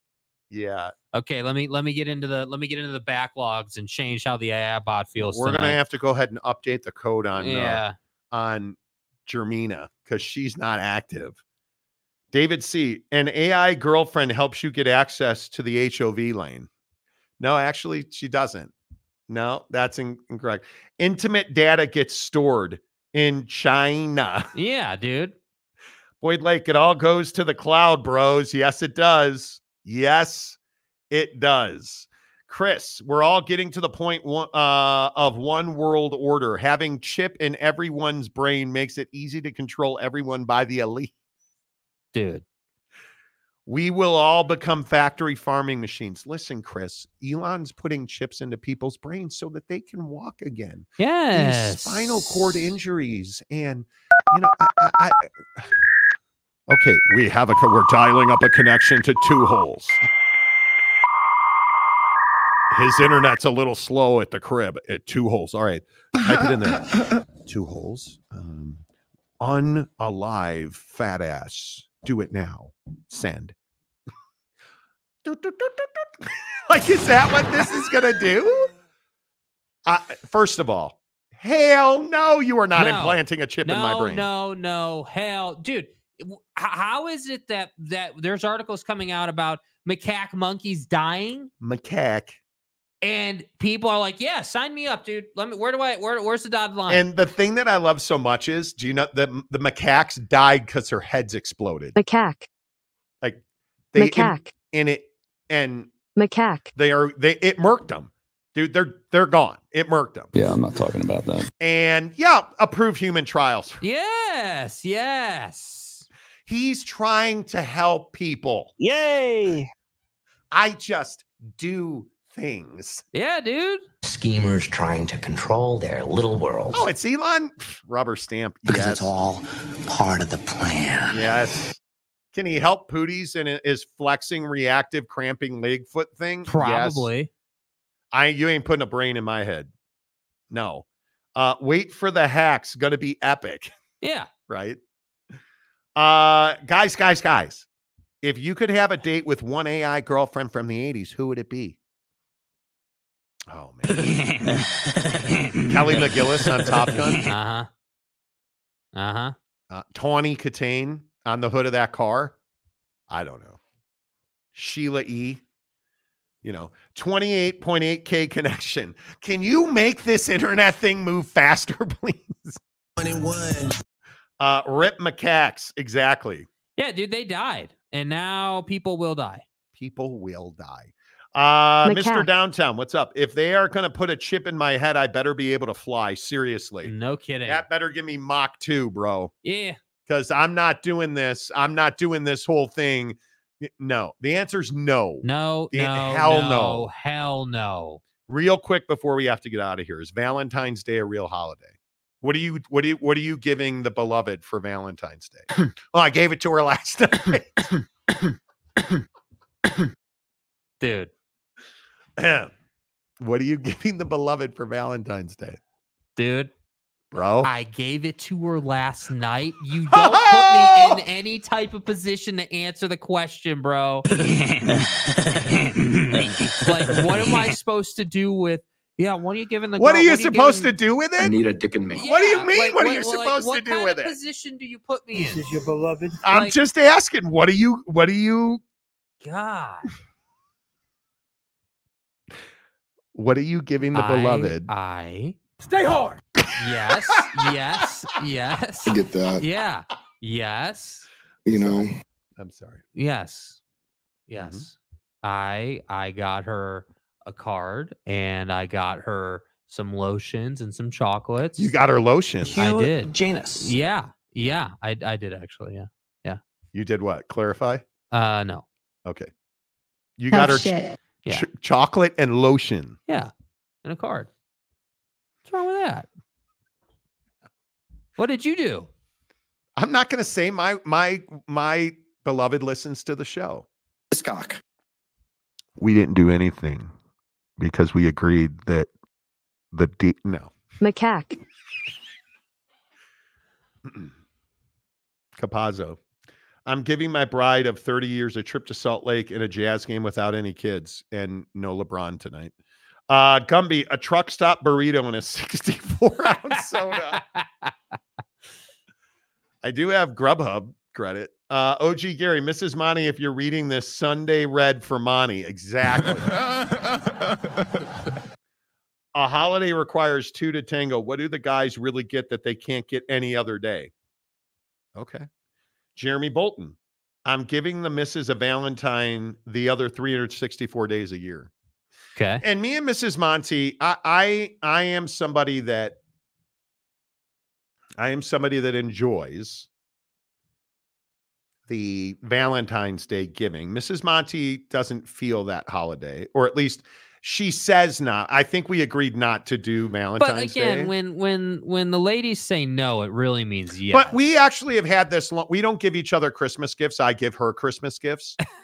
She doesn't love me, so she doesn't buy me gifts because I'm fat. So anyway, right, she buys me diet pills, but that's not the point. Yeah. We generally now are at a point in our lives where we go and do things together. We'll go play golf. We'll go play golf. Like we do things together. Right. And so is Valentine's Day. Valentine's Day is a Hallmark holiday. Sweetest day, bro. Yeah, it is. It's a Hallmark holiday. But it's a day to remind yourselves how lucky you are with your significant other. Mm-hmm. And that's what today is about for me. Yeah. Doing something nice. Fat Jesus, put the lotion in a basket, Jake. Thanks. Eric Wasikowski, happy single after 7-year relationship. Save more money on days like this. So wait, let me get this right. The guy who supports cheaters and whiners and complainers is single? I had no idea. Oh. No idea. What did you name your AI bot, Eric? Connor. I named it Sign Stealer Guy. Sign Stealer Guy. I named it Patrick Kane plays for the Red Wings. Did you name it the Goffster? No, I named it Probert's Butthole. Probert's Butthole. Okay. Anyway. I hate Valentine's Day. It always ends up with a hole in my credit card. She buys me a gift with my own credit card. Careful, dude. Careful. I was going to say, what are you putting a hole in that thing with? Macaque. Big Daddy Magic. Hey, playa. Okay. Everyone. Valentine's Day is real holiday. It's love-making Olympics. Big Daddy Magic. I'm already a gold medalist. Is it possible that they could ride the D? They can. Broken Hoover. Katie Rader says I get a broken Hoover. Okay. The Monty Show, as always, is presented by our good friends at The Advocates, theadvocates.com. I love every one of you. Thank you for being here. We appreciate you. Hit the like button on the way out the door. Get to The Advocates, man. You get in an accident. You get hit by a truck. Dude, I'm telling you, semi-truck accidents are gnar, bro. The Advocates, they know how to handle it every step of the way. You don't have to do a thing. You never reach into your pocket to pay The Advocates. You're wondering, hey, do I need an attorney? Yes. Should I trust my insurance company? No. Show Monty some love. Tell The Advocates you heard about it on the Monty Show. Until tomorrow, say goodbye, Jake. Goodbye, Jake.